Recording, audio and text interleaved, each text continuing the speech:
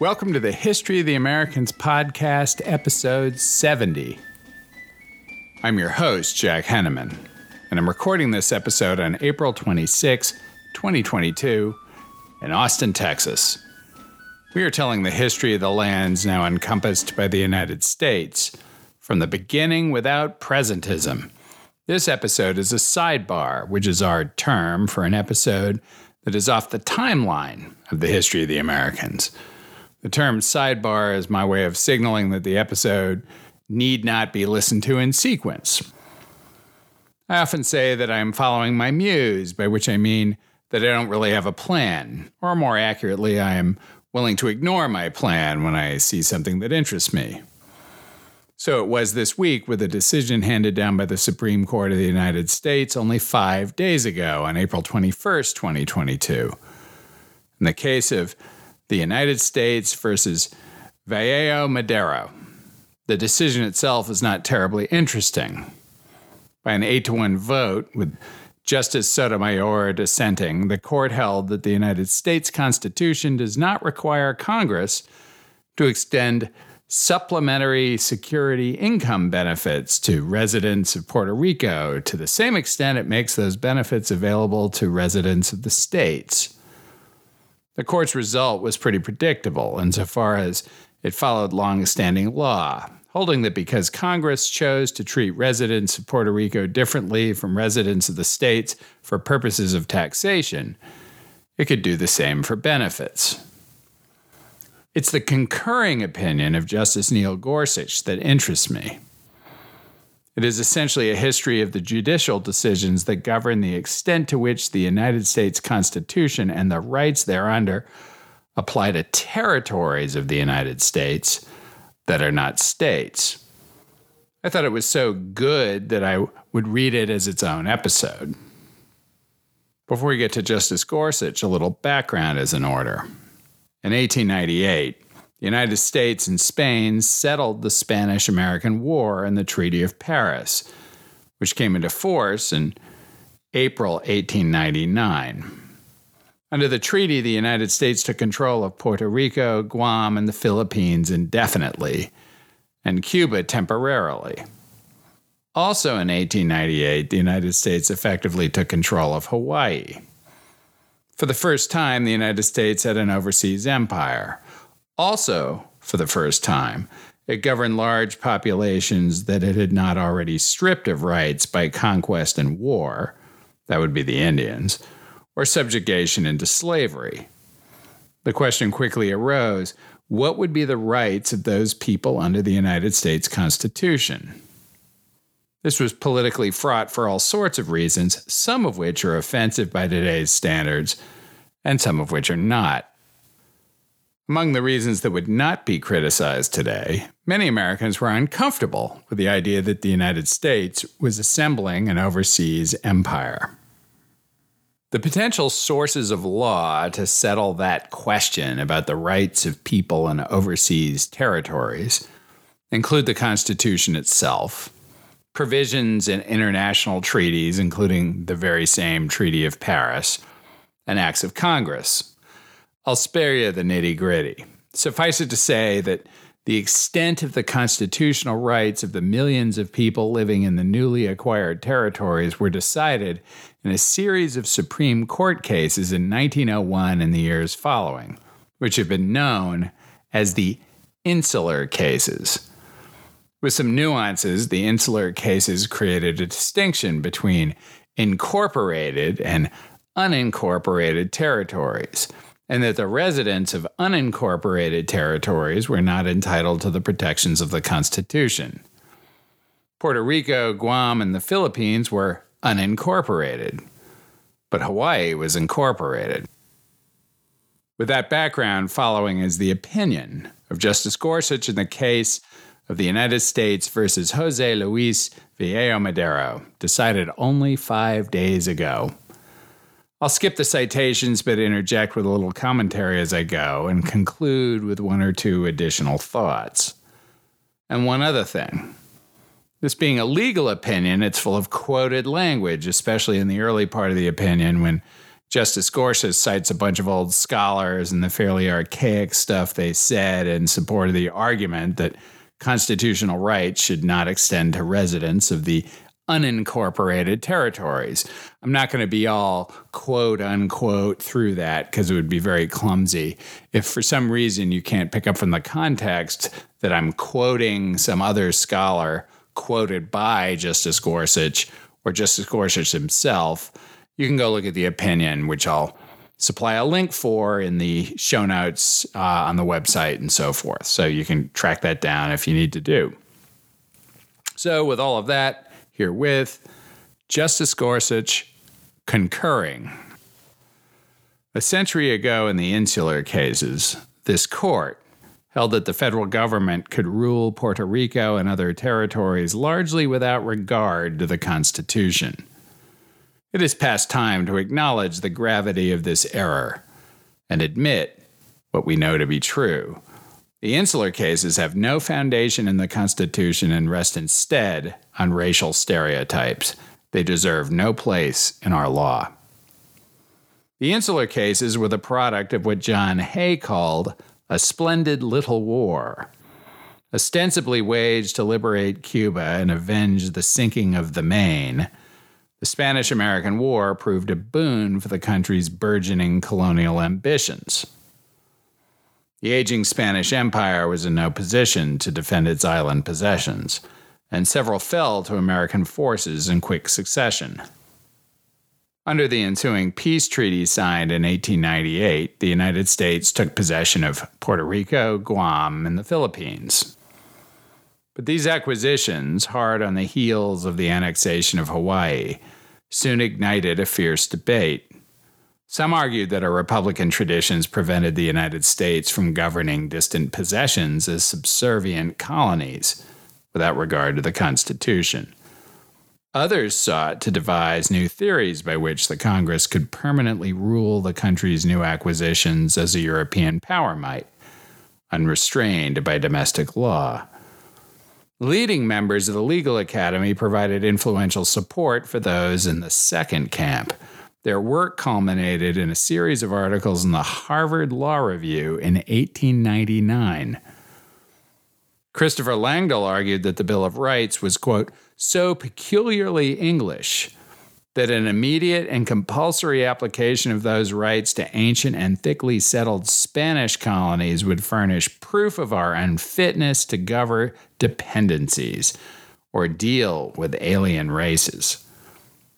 James Bradley Thayer contended that there is no lack of power in our nation to govern these islands as colonies, substantially as England might govern them. Abbot Lawrence Lowell submitted that, apart from treaty or legislation, possessions acquired by consent or cession do not become a part of the United States, and constitutional limitations do not apply. Such rules, he said, are inapplicable, except among a people whose social and political evolution has been consonant with our own. The debate over American colonialism made its first appearance in this court in the form of a tax dispute in Downs v. Bidwell, a 1901 case.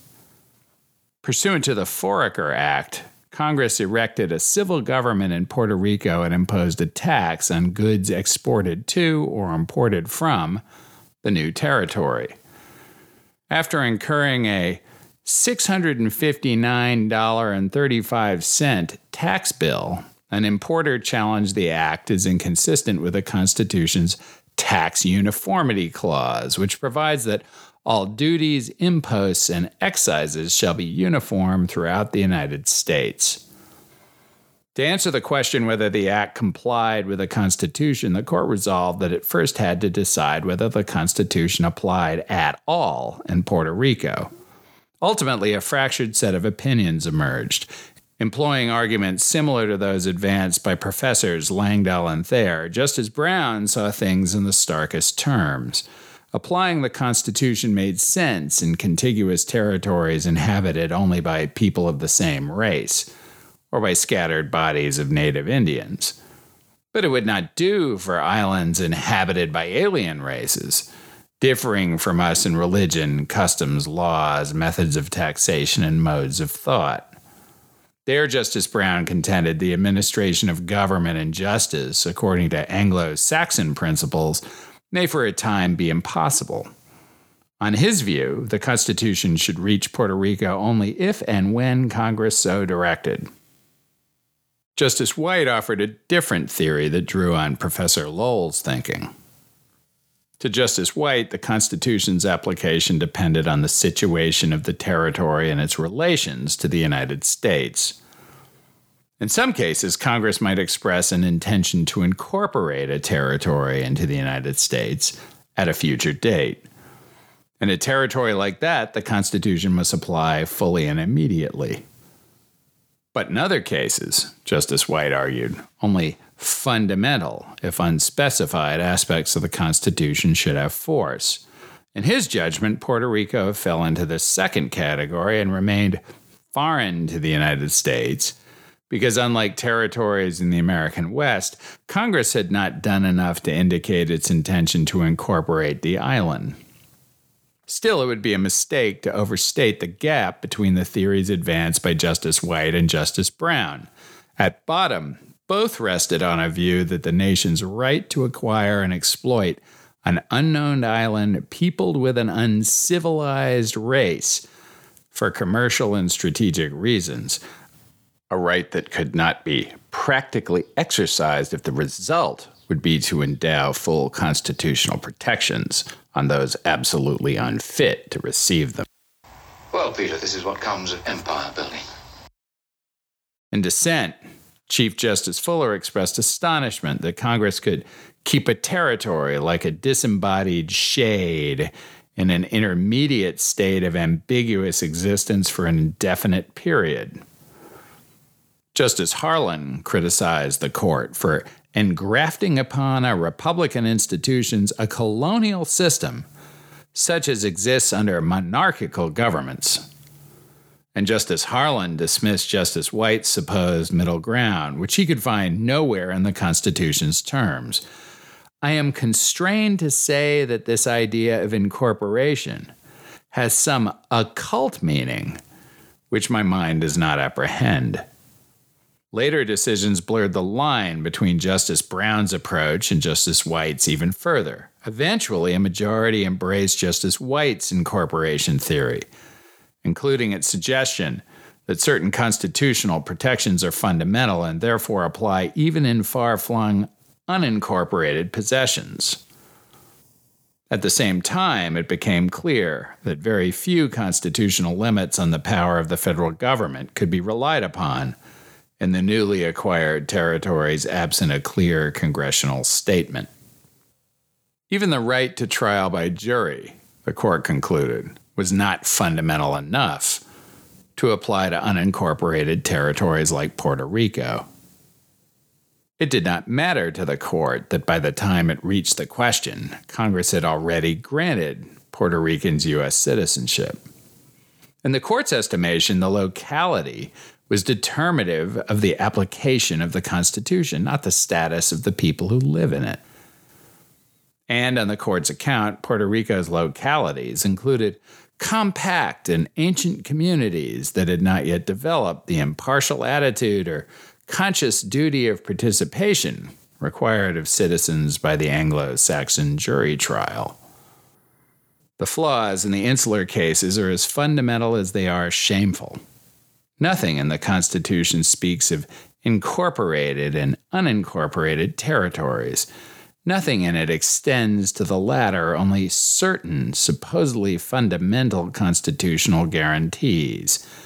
Nothing in it authorizes judges to engage in the sordid business of segregating territories and the people who live in them on the basis of race, ethnicity, or religion. The Insular Cases can claim support in academic work of the period, ugly racial stereotypes, and the theories of social Darwinists. But they have no home in our Constitution or its original understanding.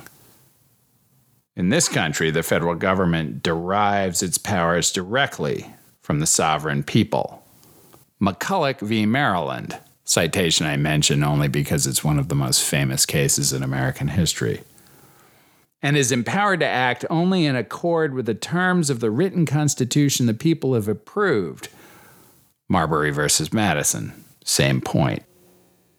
Empires and duchies in Europe may have subscribed to the doctrine that the people were made for kings, not kings for the people. That's James Madison in Federalist 45.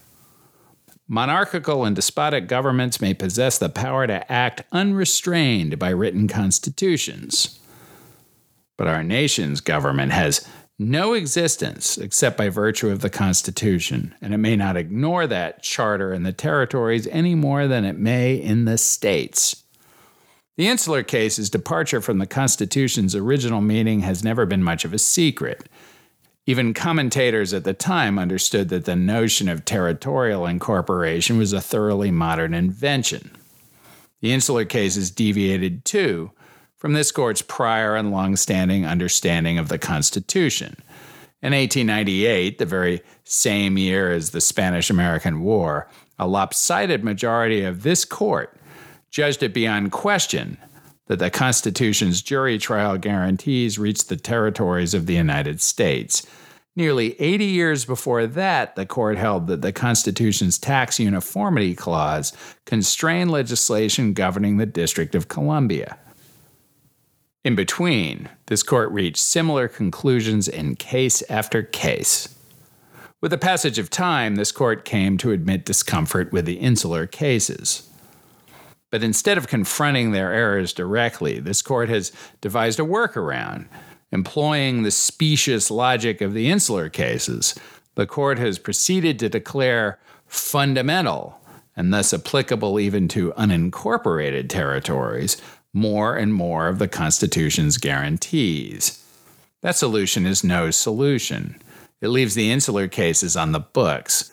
Lower courts continue to feel constrained to apply their terms, and the fictions of the Insular Cases on which this workaround depends are just that.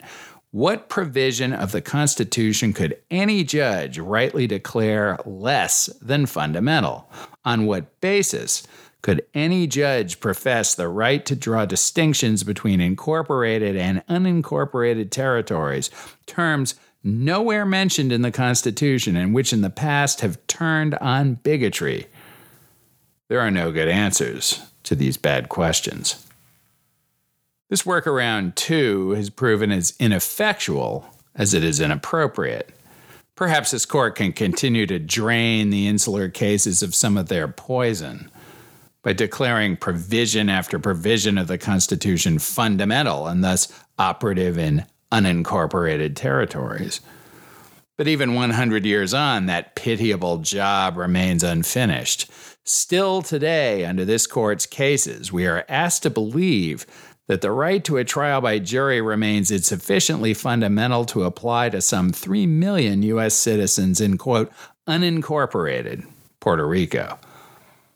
At the same time, the full panoply of constitutional rights apparently applies on the Palmyra Atoll, an uninhabited patch of land in the Pacific Ocean, because it represents our nation's only remaining incorporated territory. Now I'm going to pop down to a footnote, which is really just an interesting historical factoid, but this podcast is largely about interesting historical factoids. So here's Justice Gorsuch's footnote. The atoll lies approximately 1,000 miles from Hawaii.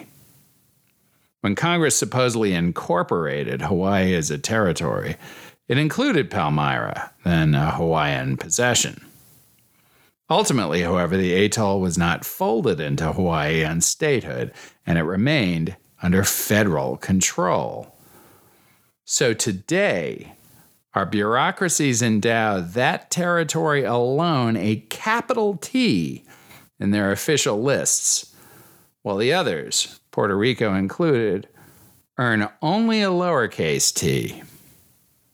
That cracks me up. Back to Gorsuch. It's an implausible and embarrassing state of affairs. The case before us only defers a long overdue reckoning. Rather than ask the court to overrule the Insular Cases, Both sides in this litigation work from the shared premise that the equal protection guarantee under which Mr. Vaello Madero brings his claim is a fundamental feature of the Constitution and thus applies in unincorporated territories like Puerto Rico. Proceeding on the parties' shared premise, the court applies the Constitution and holds that the conduct challenged here does not offend its terms. All that may obviate the necessity of overruling the Insular Cases today. But it should not obscure what we know to be true about their errors. And in an appropriate case, I hope the court will soon recognize that the Constitution's application should never turn on a governmental concession or the misguided framework of the Insular Cases. Asked why he dissented in those cases year after year, Justice Harlan replied that no question can be settled until settled right. We should settle this question right. To be sure, settling this question right would raise difficult new ones. Cases would no longer turn on the fictions of the Insular Cases, but on the terms of the Constitution itself. Disputes are sure to arise about exactly which of its individual provisions applies in the territories, and how. Some of these new provisions may prove hard to resolve, but at least they would be the right questions, and at least courts would employ legally justified tools to answer them, including not just the Constitution's text and its original understanding, but the nation's historical practices, or at least those uninfected by the Insular Cases. Nor, in any event, can the difficulty of the task supply an excuse for neglecting it. Now, Justice Gorsuch drops another footnote, which I'm going to read because it's interesting in its own right. In the last few years, some have attempted a revisionist account of the Insular Cases. On this view, this court's decision to withhold full constitutional protection from unincorporated territories now serves the beneficial end of safeguarding traditional cultures. Put aside the amicus briefs from the governor of Puerto Rico, territorial advocacy groups, and the U.S. Virgin Islands expressing vehement disagreement with the Insular Cases. Put aside, too, the uncomfortable truth that recent attempts to repurpose the Insular Cases merely drape the worst of their logic in new garb. At bottom, the Constitution's restraints and federal power do not turn on a court's unschooled assessment of a territory's local customs or contemporary currents in public opinion or academic theory. Our government may not deny constitutionally protected individual rights out of purportedly benign neglect, any more than it may out of animus. Now Justice Gorsuch concludes, because no party asks us to overrule the Insular Cases to resolve today's dispute, I join the court's opinion. But the time has come to recognize that the Insular Cases rest on a rotten foundation, and I hope the day comes soon when the court squarely overrules them. We should follow Justice Harlan and settle this question right.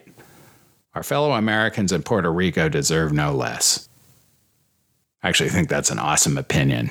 I'm glad I read it to you. Back to me. It should be said that Justice Sotomayor, the sole dissenter from the decision in the Vaello Madero case, dropped a footnote in which she agreed with Justice Gorsuch that it is past time to acknowledge the gravity of the error of the Insular Cases. Justice Gorsuch is concerned with the institutional integrity of the Supreme Court, as we all should be, which is why he prefers solving the problem of the Insular Cases by overruling rather than diluting their worst effects by defining more and more provisions of the Constitution as fundamental. It is possible, however, to find more searing indictments of the Insular Cases in terms that Gorsuch perhaps did not use because he did not want to remind people of one of the Supreme Court's most infamous moments. Daniel Immerwahr, in his glowingly reviewed book, I've just read bits and pieces myself, How to Hide an Empire, A History of the Greater United States, writes, quote, The 1901 rulings are collectively known as the Insular Cases, but they are not the cases for which the turn of the century court is best known. 8 of the 9 justices who decided the 1901 Insular Cases also decided Plessy versus Ferguson, 1896, the notorious case that upheld the constitutionality of separate but equal Jim Crow institutions. On the face of it, the 2 rulings have much in common. Plessy permitted segregation, the division of the country into separate spaces, some reserved for whites, others for non-whites. The Insular Cases split the country into what one justice called practically 2 national governments, one bound by the Bill of Rights, the other not. And, like Plessy, the Insular Cases were about race. The main majority decision contained warnings about including savages and alien races within the constitutional fold. Doing so, one of the justices concurred, would wreck our institutions, perhaps leading the whole structure of government to be overthrown.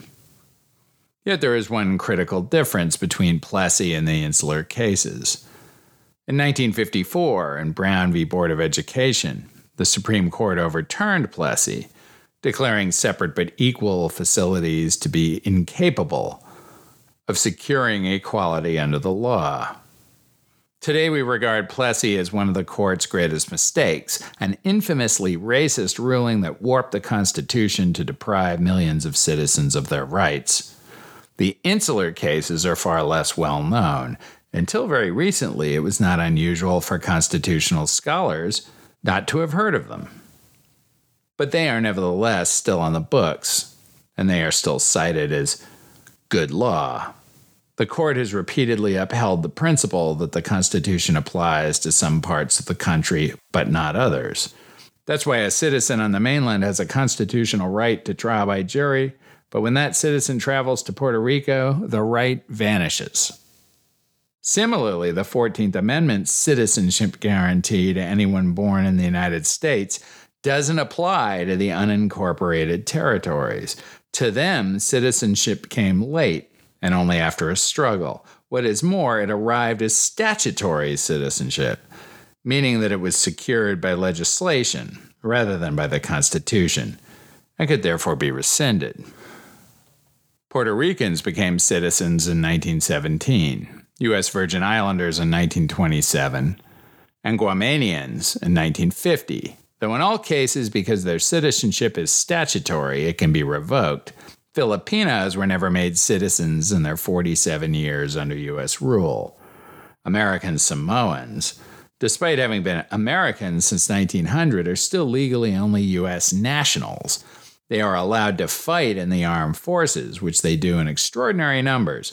Theirs is ranked top of all 885 U.S. Army recruiting stations. But they are not citizens, as the 14th Amendment does not apply to them. Back to me. There are points with which we might quibble in Professor Immerwahr's account, including that the Supreme Court actually never overruled Plessy. It narrowed the case to inconsequence. Perhaps the same thing's happening with the Insular Cases. And also that the distinction between U.S. citizens and U.S. nationals, at least as it applies to military service, is a bit of a yawn. Mere green card holders, who are neither, are qualified to serve in the United States Army, and many do. But these are indeed quibbles. I'm with both Justices Gorsuch and Sotomayor, as well as Professor Immerwahr. The Insular Cases should be overruled, not merely narrowed. We have many historical stains that are not nearly so easy to scrub clean. Now, longstanding listeners may wonder if I'm violating my own rule against presentism by interpreting past events, this time the Insular Cases, by applying modern values and precepts. I am not. The Insular Cases remain the law of the land today. In that regard, the law of the Insular Cases is no different than any other law enacted or constructed in the past. It would be presentist or anachronistic to say that the justices in the Insular Cases majority were evil or something. It is not presentist to say that we ought not live with the law of the Insular Cases today. Thank you again for listening. This episode was a bit different than usual. Recall that my plan, as always subject to revision, is to take next week off and return to you on roughly Thursday, May 12th. We hope you enjoy listening to the History of the Americans podcast as much as we enjoy making it, and that you tell all your friends. Spread the word on your social propaganda website of choice, no matter who owns it. Write a nice review on Apple, and subscribe in your favorite podcast app. And, of course, you can reach me with questions, corrections, eruptions of indignation, or pats on the back on the contact page for the website, thehistoryoftheamericans.com, or by email at thehistoryoftheamericans@gmail.com. Until next time.